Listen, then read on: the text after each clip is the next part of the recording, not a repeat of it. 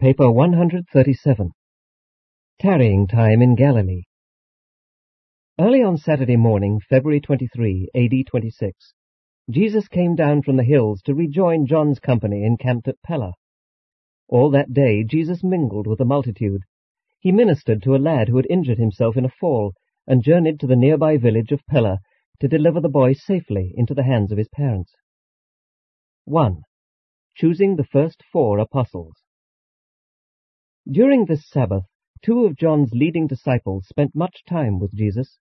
Of all John's followers, one named Andrew was the most profoundly impressed with Jesus. He accompanied him on the trip to Pella with the injured boy. On the way back to John's rendezvous, he asked Jesus many questions, and just before reaching their destination, the 2 paused for a short talk, during which Andrew said, "I have observed you ever since you came to Capernaum, and I believe you are the new teacher. And though I do not understand all your teaching, I have fully made up my mind to follow you. I would sit at your feet and learn the whole truth about the new kingdom." And Jesus, with hearty assurance, welcomed Andrew as the first of his apostles, that group of 12 who were to labor with him in the work of establishing the new kingdom of God in the hearts of men. Andrew was a silent observer of and sincere believer in John's work, and he had a very able and enthusiastic brother named Simon, who was one of John's foremost disciples. It would not be amiss to say that Simon was one of John's chief supporters. Soon after Jesus and Andrew returned to the camp, Andrew sought out his brother, Simon, and taking him aside, informed him that he had settled in his own mind that Jesus was the great teacher, and that he had pledged himself as a disciple. He went on to say that Jesus had accepted his proffer of service, and suggested that he, Simon, likewise go to Jesus and offer himself for fellowship in the service of the new kingdom. Said Simon, "Ever since this man came to work in Zebedee's shop, I have believed he was sent by God. But what about John? Are we to forsake him? Is this the right thing to do?" Whereupon they agreed to go at once to consult John. John was saddened by the thought of losing 2 of his able advisers and most promising disciples, but he bravely answered their inquiries, saying, "This is but the beginning. Presently will my work end, and we shall all become his disciples." Then Andrew beckoned to Jesus to draw aside while he announced that his brother desired to join himself to the service of the new kingdom. And in welcoming Simon as his second apostle, Jesus said, "Simon, your enthusiasm is commendable, but it is dangerous to the work of the kingdom. I admonish you to become more thoughtful in your speech. I would change your name to Peter." The parents of the injured lad who lived at Pella had besought Jesus to spend the night with them, to make their house his home, and he had promised. Before leaving Andrew and his brother, Jesus said, "Early on the morrow we go into Galilee." After Jesus had returned to Pella for the night, and while Andrew and Simon were yet discussing the nature of their service in the establishment of the forthcoming kingdom, James and John, the sons of Zebedee, arrived upon the scene, having just returned from their long and futile searching in the hills for Jesus. When they heard Simon Peter tell how he and his brother Andrew had become the first accepted counselors of the new kingdom, and that they were to leave with their new master on the morrow for Galilee, both James and John were sad. They had known Jesus for some time, and they loved him. They had searched for him many days in the hills, and now they returned to learn that others had been preferred before them. They inquired where Jesus had gone, and made haste to find him. Jesus was asleep when they reached his abode, but they awakened him, saying, "How is it that, while we who have so long lived with you are searching in the hills for you, you prefer others before us, and choose Andrew and Simon as your first associates in the new kingdom?" Jesus answered them, "Be calm in your hearts, and ask yourselves, who directed that you should search for the Son of Man when he was about his Father's business?" After they had recited the details of their long search in the hills, Jesus further instructed them, "You should learn to search for the secret of the new kingdom in your hearts, and not in the hills. That which you sought was already present in your souls. You are indeed my brethren. You needed not to be received by me. Already were you of the kingdom, and you should be of good cheer, making ready also to go with us tomorrow into Galilee."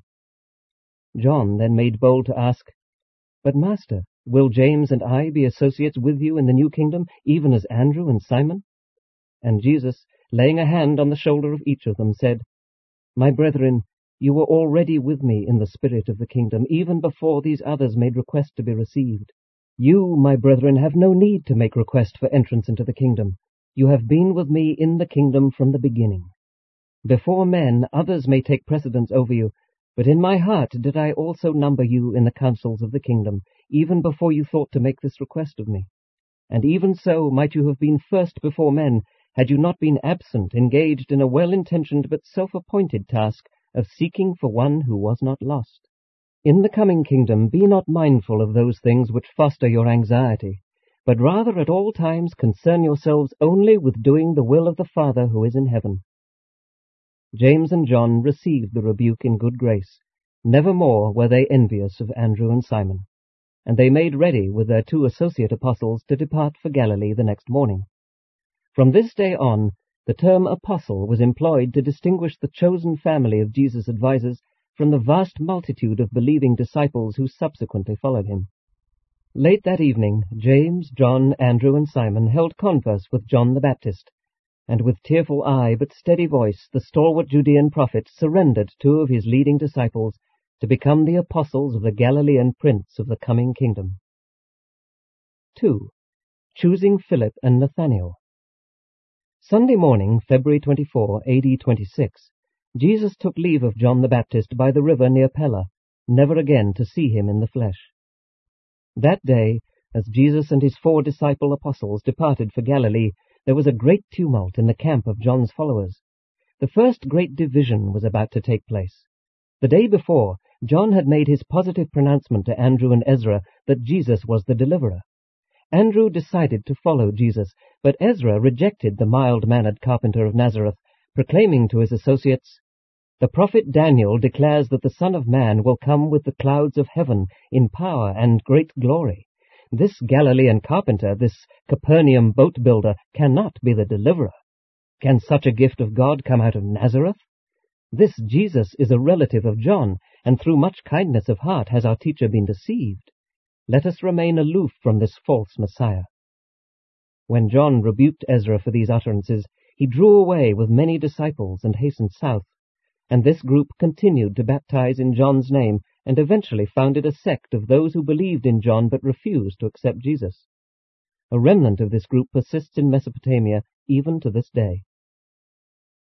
While this trouble was brewing among John's followers, Jesus and his 4 disciple apostles were well on their way toward Galilee. Before they crossed the Jordan to go by way of Nain to Nazareth, Jesus, looking ahead and up the road, saw one Philip of Bethsaida with a friend coming toward them. Jesus had known Philip aforetime, and he was also well known to all 4 of the new apostles.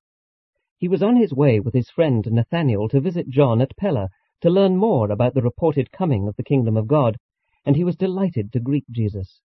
Philip had been an admirer of Jesus ever since he first came to Capernaum, but Nathanael, who lived at Cana of Galilee, did not know Jesus.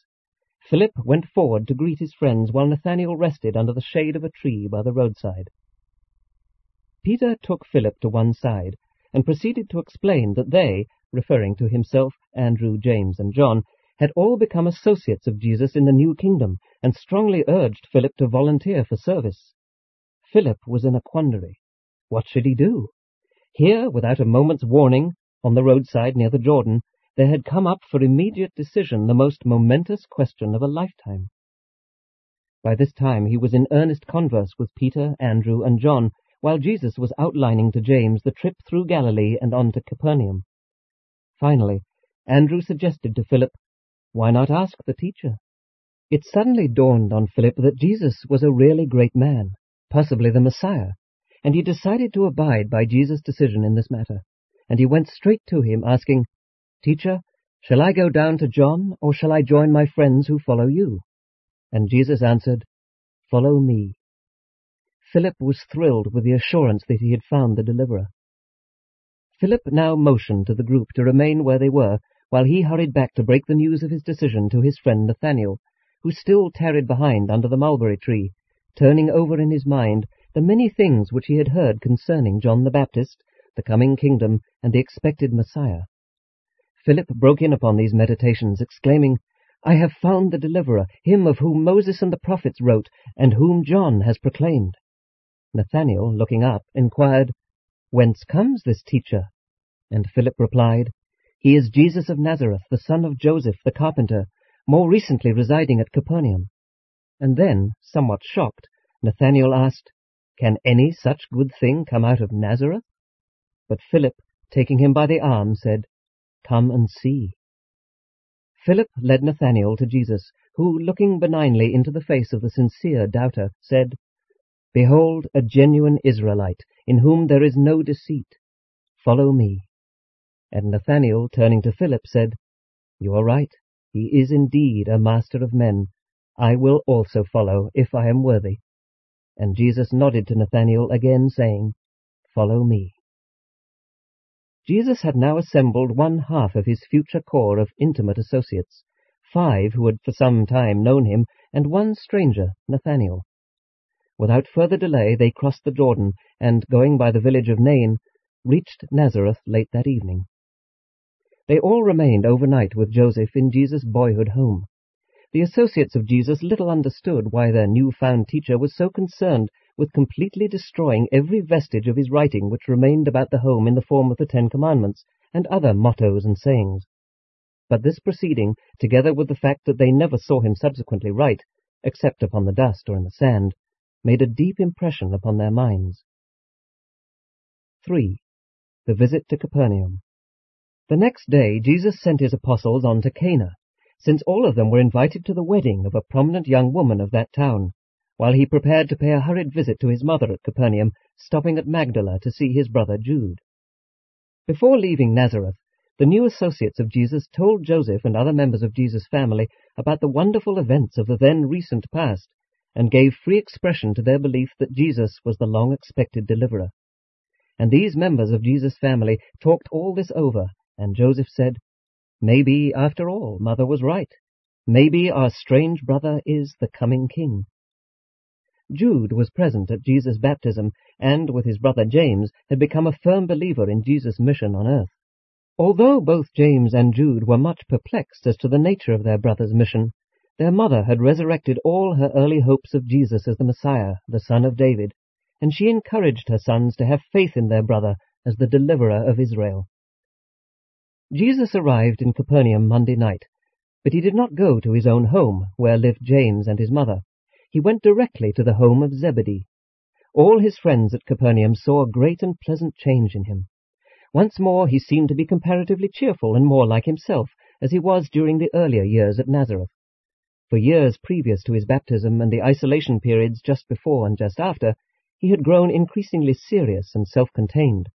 Now he seemed quite like his old self to all of them. There was about him something of majestic import and exalted aspect, but he was once again light-hearted and joyful.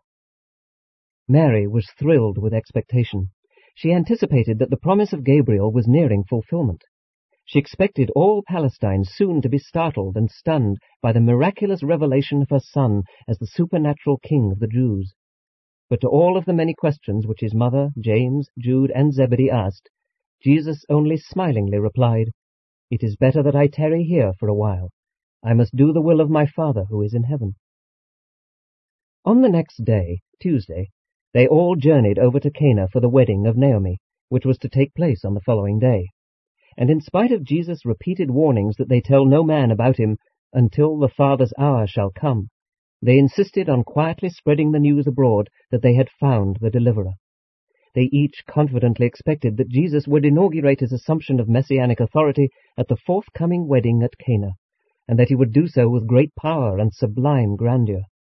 They remembered what had been told them about the phenomena attendant upon his baptism, and they believed that his future course on earth would be marked by increasing manifestations of supernatural wonders and miraculous demonstrations. Accordingly, the entire countryside was preparing to gather together at Cana for the wedding feast of Naomi and Joab the son of Nathan. Mary had not been so joyous in years. She journeyed to Cana in the spirit of the Queen Mother on the way to witness the coronation of her son. Not since he was 13 years old had Jesus' family and friends seen him so carefree and happy, so thoughtful and understanding of the wishes and desires of his associates, so touchingly sympathetic.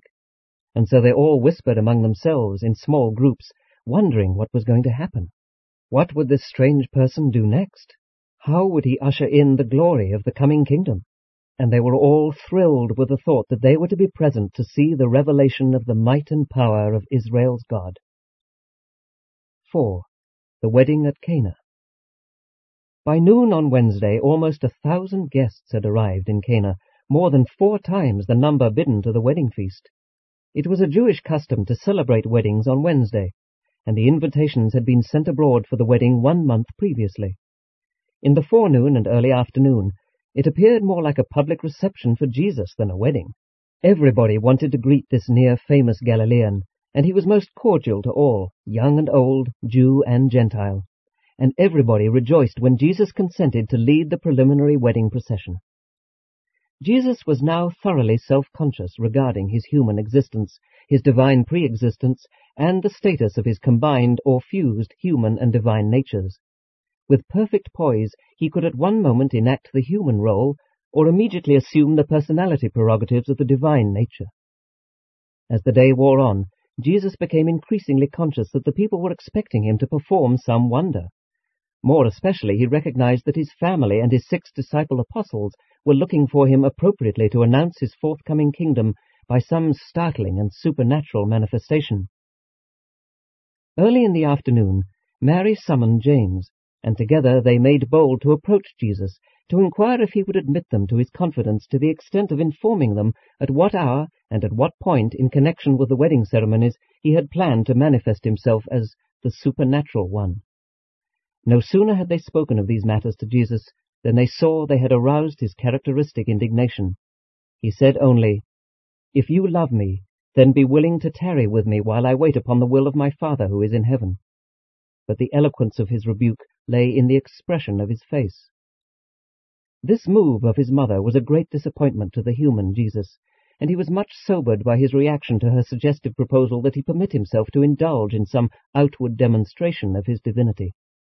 That was one of the very things he had decided not to do when so recently isolated in the hills. For several hours Mary was much depressed.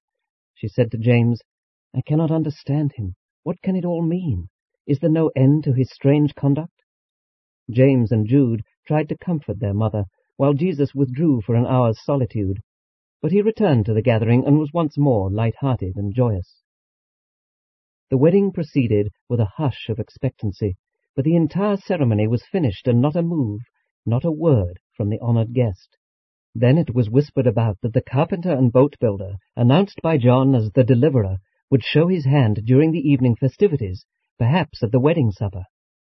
But all expectance of such a demonstration was effectually removed from the minds of his 6 disciple apostles, when he called them together just before the wedding supper, and, in great earnestness, said, "Think not that I have come to this place to work some wonder for the gratification of the curious, or for the conviction of those who doubt.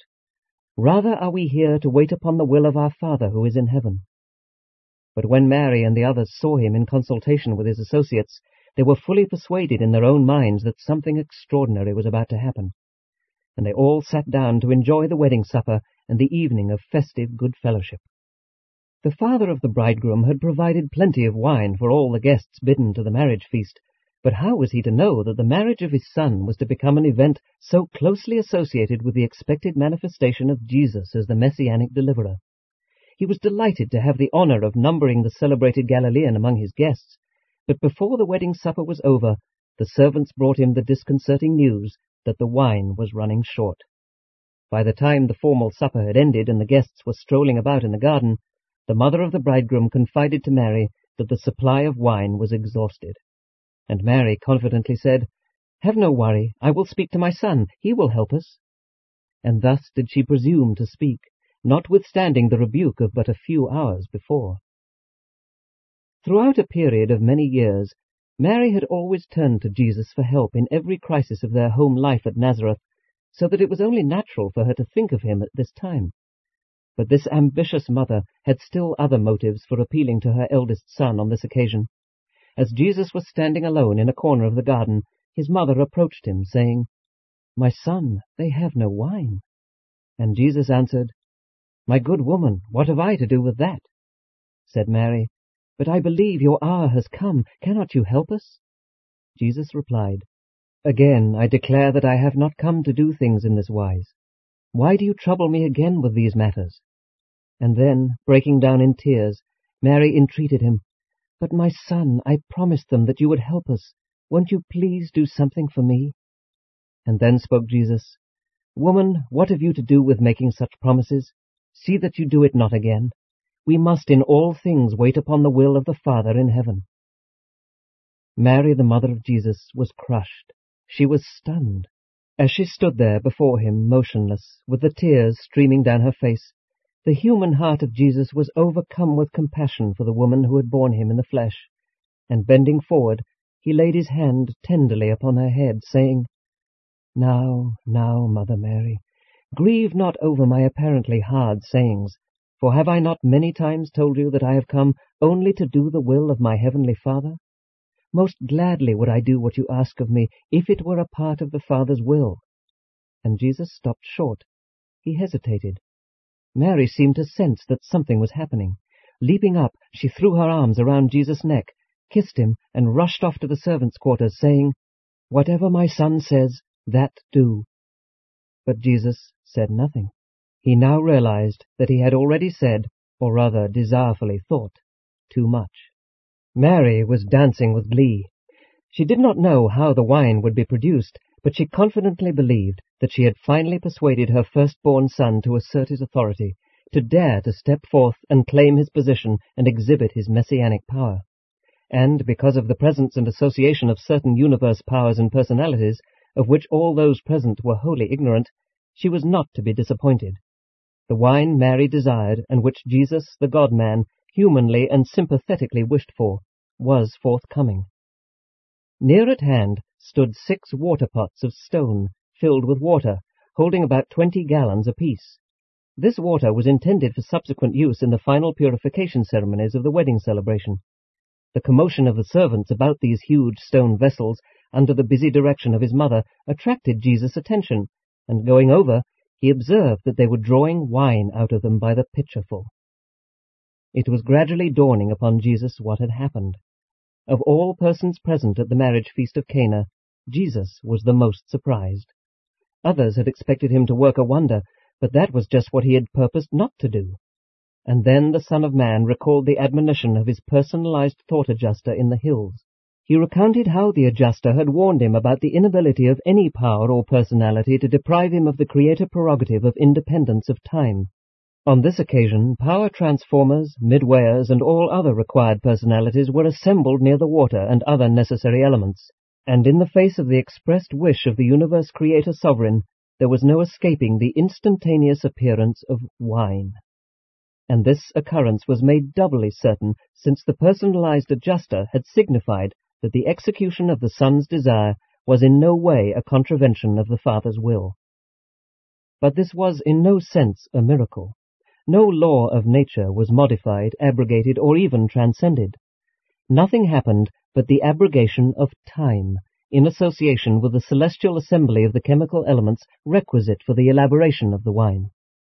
At Cana, on this occasion, the agents of the Creator made wine just as they do by the ordinary natural processes, except that they did it independently of time, and with the intervention of superhuman agencies in the matter of the space assembly of the necessary chemical ingredients. Furthermore, it was evident that the enactment of this so-called miracle was not contrary to the will of the Paradise Father, else it would not have transpired, since Jesus had already subjected himself in all things to the Father's will.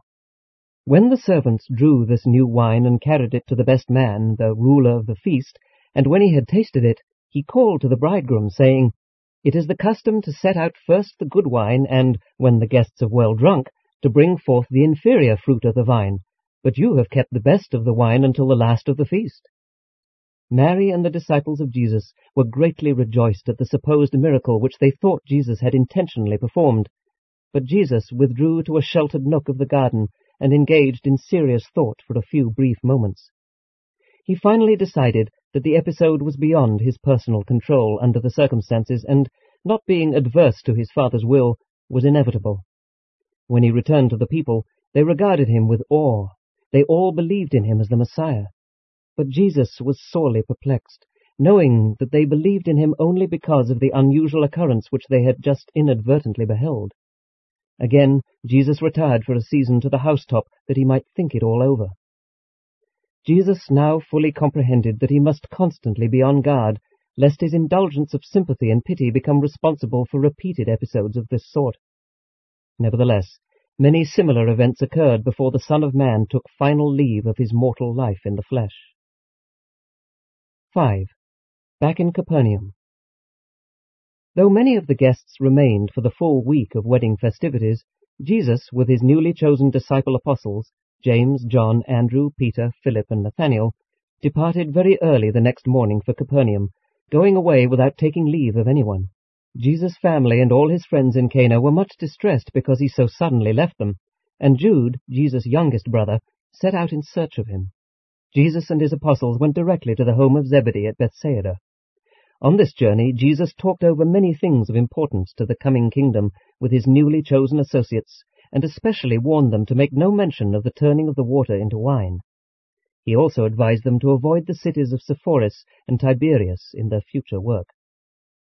After supper that evening, in this home of Zebedee and Salome, there was held one of the most important conferences of all Jesus' earthly career. Only the 6 apostles were present at this meeting. Jude arrived as they were about to separate. These 6 chosen men had journeyed from Cana to Bethsaida with Jesus, walking, as it were, on air. They were alive with expectancy and thrilled with the thought of having been selected as close associates of the Son of Man. But when Jesus set out to make clear to them who he was, and what was to be his mission on earth, and how it might possibly end, they were stunned. They could not grasp what he was telling them. They were speechless. Even Peter was crushed beyond expression. Only the deep-thinking Andrew dared to make reply to Jesus' words of counsel. When Jesus perceived that they did not comprehend his message, when he saw that their ideas of the Jewish Messiah were so completely crystallized, he sent them to their rest while he walked and talked with his brother Jude.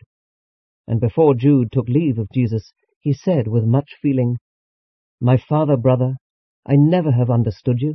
I do not know of a certainty whether you are what my mother has taught us, and I do not fully comprehend the coming kingdom, but I do know you are a mighty man of God. I heard the voice at the Jordan, and I am a believer in you, no matter who you are." And when he had spoken, he departed, going to his own home at Magdala. That night Jesus did not sleep. Donning his evening wraps, he sat out on the lake shore thinking until the dawn of the next day. In the long hours of that night of meditation, Jesus came clearly to comprehend that he never would be able to make his followers see him in any other light than as the long-expected Messiah. At last he recognized that there was no way to launch his message of the kingdom except as the fulfillment of John's prediction and as the one for whom the Jews were looking. After all, though he was not the Davidic type of Messiah, he was truly the fulfillment of the prophetic utterances of the more spiritually minded of the olden seers. Never again did he wholly deny that he was the Messiah. He decided to leave the final untangling of this complicated situation to the outworking of the Father's will. The next morning, Jesus joined his friends at breakfast, but they were a cheerless group. He visited with them, and at the end of the meal gathered them about him, saying, "It is my Father's will that we tarry hereabouts for a season. You have heard John say that he came to prepare the way for the kingdom. Therefore it behooves us to await the completion of John's preaching. When the forerunner of the Son of Man shall have finished his work, we will begin the proclamation of the good tidings of the kingdom." He directed his apostles to return to their nets, while he made ready to go with Zebedee to the boat shop, promising to see them the next day at the synagogue where he was to speak, and appointing a conference with them that Sabbath afternoon. 6. The events of a Sabbath day. Jesus' first public appearance following his baptism was in the Capernaum synagogue on Sabbath, March 2, A.D. 26.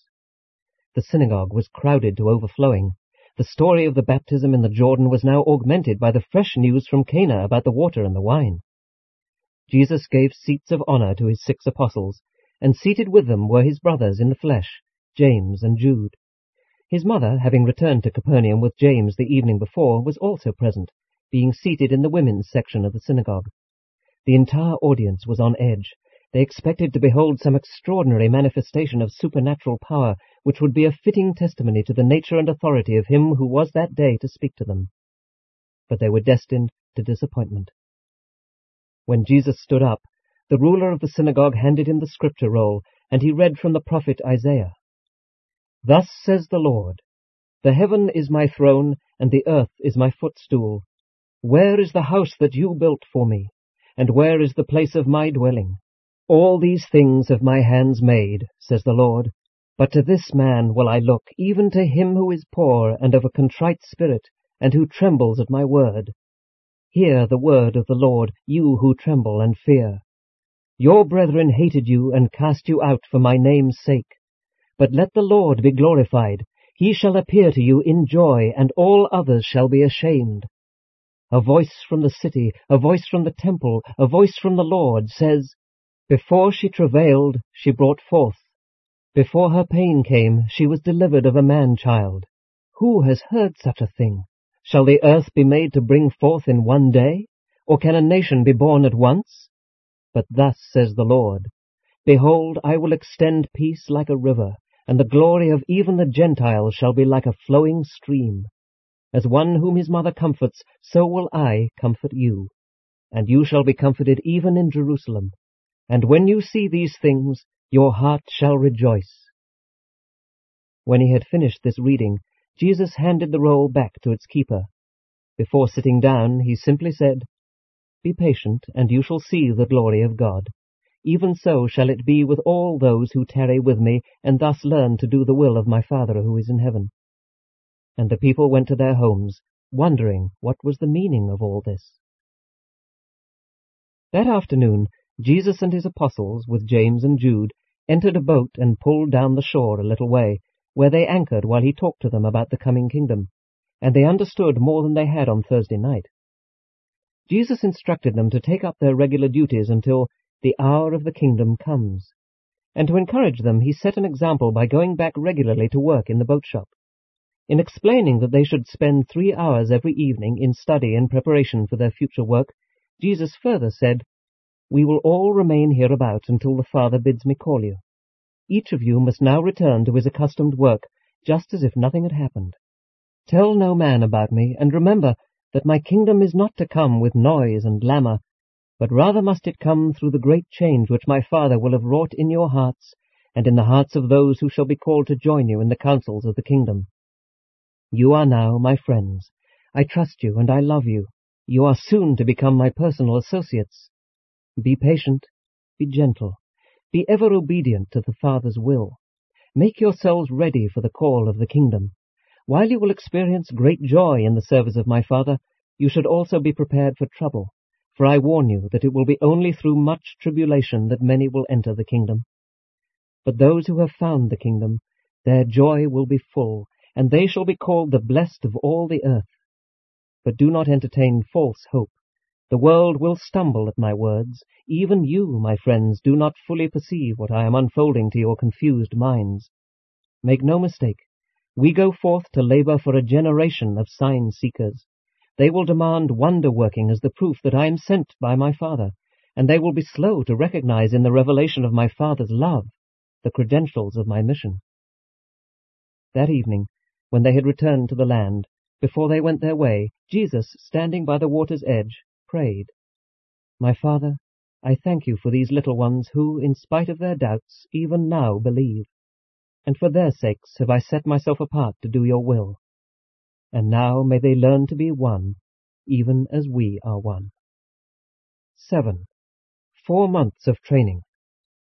For 4 long months, March, April, May, and June, this tarrying time continued.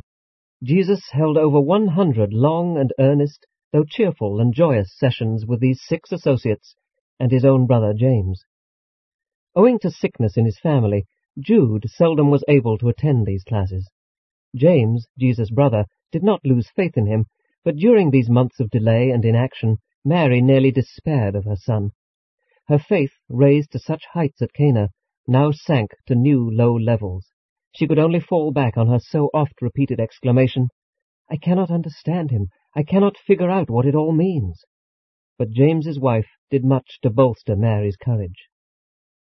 Throughout these 4 months, these 7 believers, one his own brother in the flesh, were getting acquainted with Jesus. They were getting used to the idea of living with this God-man. Though they called him Rabbi, they were learning not to be afraid of him.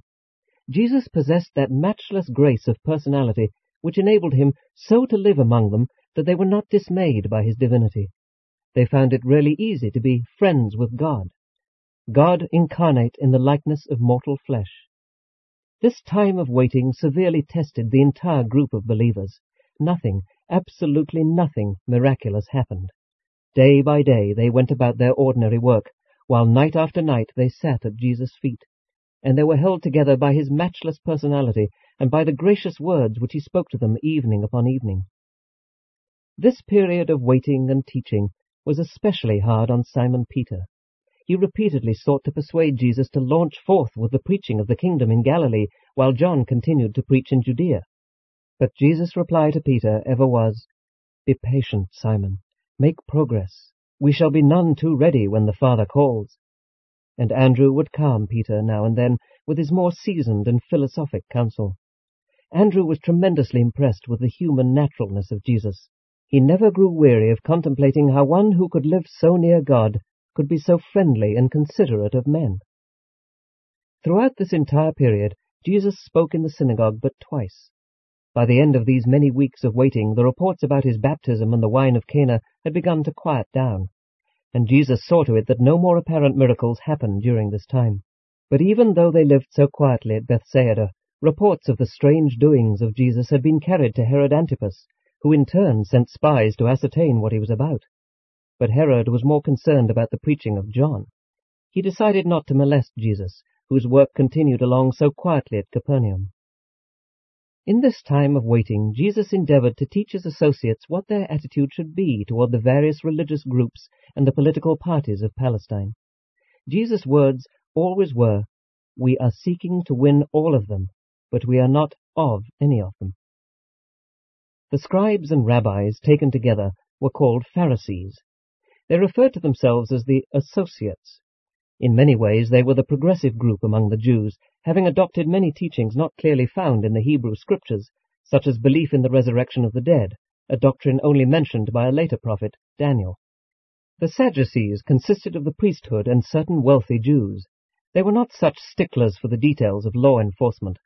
The Pharisees and Sadducees were really religious parties rather than sects. The Essenes were a true religious sect, originating during the Maccabean revolt, whose requirements were in some respects more exacting than those of the Pharisees. They had adopted many Persian beliefs and practices, lived as a brotherhood in monasteries, refrained from marriage, and had all things in common. They specialized in teachings about angels.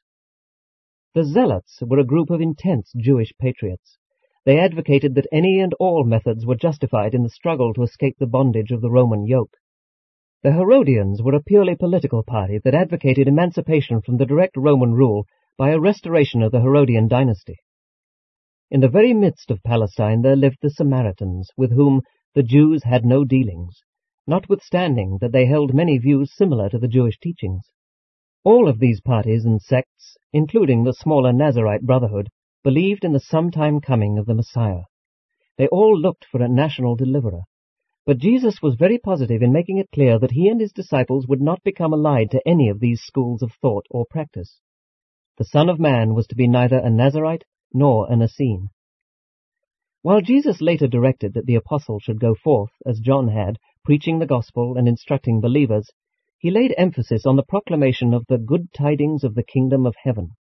He unfailingly impressed upon his associates that they must show forth love, compassion, and sympathy. He early taught his followers that the kingdom of heaven was a spiritual experience having to do with the enthronement of God in the hearts of men. As they thus tarried before embarking on their active public preaching, Jesus and the 7 spent 2 evenings each week at the synagogue in the study of the Hebrew Scriptures.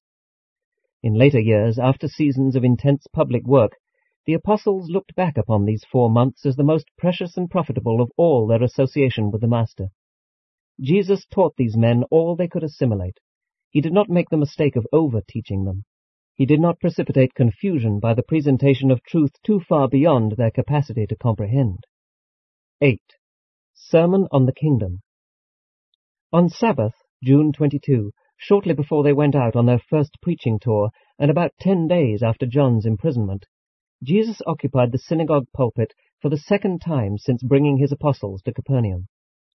A few days before the preaching of this sermon on the kingdom, as Jesus was at work in the boat shop, Peter brought him the news of John's arrest. Jesus laid down his tools once more, removed his apron, and said to Peter, "The Father's hour has come. Let us make ready to proclaim the gospel of the kingdom." Jesus did his last work at the carpenter bench on this Tuesday, June 18, AD 26. Peter rushed out of the shop and by mid-afternoon had rounded up all of his associates, and leaving them in a grove by the shore, he went in quest of Jesus. But he could not find him, for the Master had gone to a different grove to pray, and they did not see him until late that evening, when he returned to Zebedee's house and asked for food.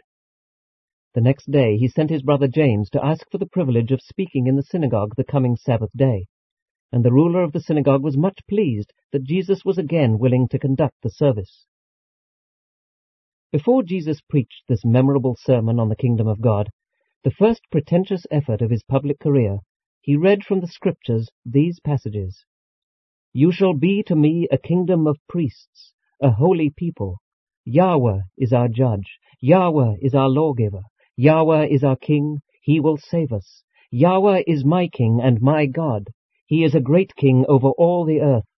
Loving kindness is upon Israel in this kingdom. Blessed be the glory of the Lord, for he is our king." When he had finished reading, Jesus said, "I have come to proclaim the establishment of the Father's kingdom, and this kingdom shall include the worshipping souls of Jew and Gentile, rich and poor, free and bond, for my Father is no respecter of persons. His love and his mercy are over all. The Father in heaven sends his Spirit to indwell the minds of men, and when I shall have finished my work on earth, likewise shall the Spirit of truth be poured out upon all flesh, and the Spirit of my Father and the Spirit of truth shall establish you in the coming kingdom of spiritual understanding and divine righteousness. My kingdom is not of this world. The Son of Man will not lead forth armies in battle for the establishment of a throne of power or a kingdom of worldly glory. When my kingdom shall have come, you shall know the Son of Man as the Prince of Peace, the revelation of the everlasting Father. The children of this world fight for the establishment and enlargement of the kingdoms of this world, but my disciples shall enter the kingdom of heaven by their moral decisions and by their spirit victories, and when they once enter therein, they shall find joy, righteousness, and eternal life. Those who first seek to enter the kingdom, thus beginning to strive for a nobility of character like that of my Father, shall presently possess all else that is needful. But I say to you in all sincerity, unless you seek entrance into the kingdom with the faith and trusting dependence of a little child, you shall in no wise gain admission. Be not deceived by those who come saying, Here is the kingdom, or there is the kingdom, for my Father's kingdom concerns not things visible and material, and this kingdom is even now among you. For where the Spirit of God teaches and leads the soul of man, there in reality is the kingdom of heaven. And this kingdom of God is righteousness, peace, and joy in the Holy Spirit. John did indeed baptize you in token of repentance and for the remission of your sins, but when you enter the heavenly kingdom, you will be baptized with the Holy Spirit. In my Father's kingdom there shall be neither Jew nor Gentile, only those who seek perfection through service, for I declare that he who would be great in my Father's kingdom must first become server of all.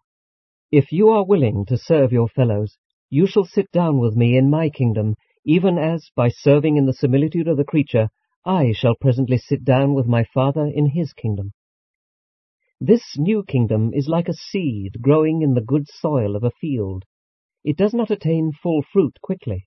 There is an interval of time between the establishment of the kingdom in the soul of man and that hour when the kingdom ripens into the full fruit of everlasting righteousness and eternal salvation. And this kingdom, which I declare to you, is not a reign of power and plenty. The kingdom of heaven is not a matter of meat and drink, but rather a life of progressive righteousness and increasing joy in the perfecting service of my Father who is in heaven. For has not the Father said of his children of the world, It is my will that they should eventually be perfect, even as I am perfect. I have come to preach the glad tidings of the kingdom.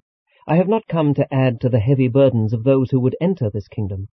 I proclaim the new and better way, and those who are able to enter the coming kingdom shall enjoy the divine rest.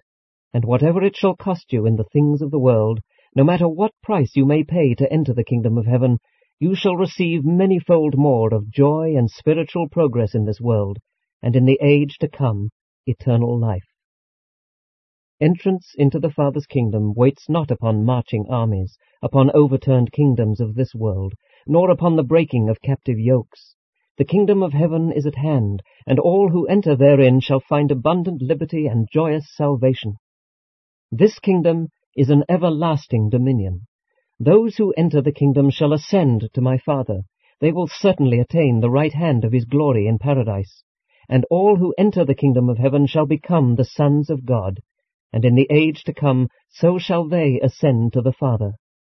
And I have not come to call the would-be righteous, but sinners and all who hunger and thirst for the righteousness of divine perfection. John came preaching repentance to prepare you for the kingdom. Now have I come proclaiming faith, the gift of God, as the price of entrance into the kingdom of heaven. If you would but believe that my Father loves you with an infinite love, then you are in the kingdom of God. When he had thus spoken, he sat down. All who heard him were astonished at his words. His disciples marveled, but the people were not prepared to receive the good news from the lips of this God-man. About 1/3 who heard him believed the message, even though they could not fully comprehend it. About 1/3 prepared in their hearts to reject such a purely spiritual concept of the expected kingdom, while the remaining 1/3 could not grasp his teaching, many truly believing that he was beside himself.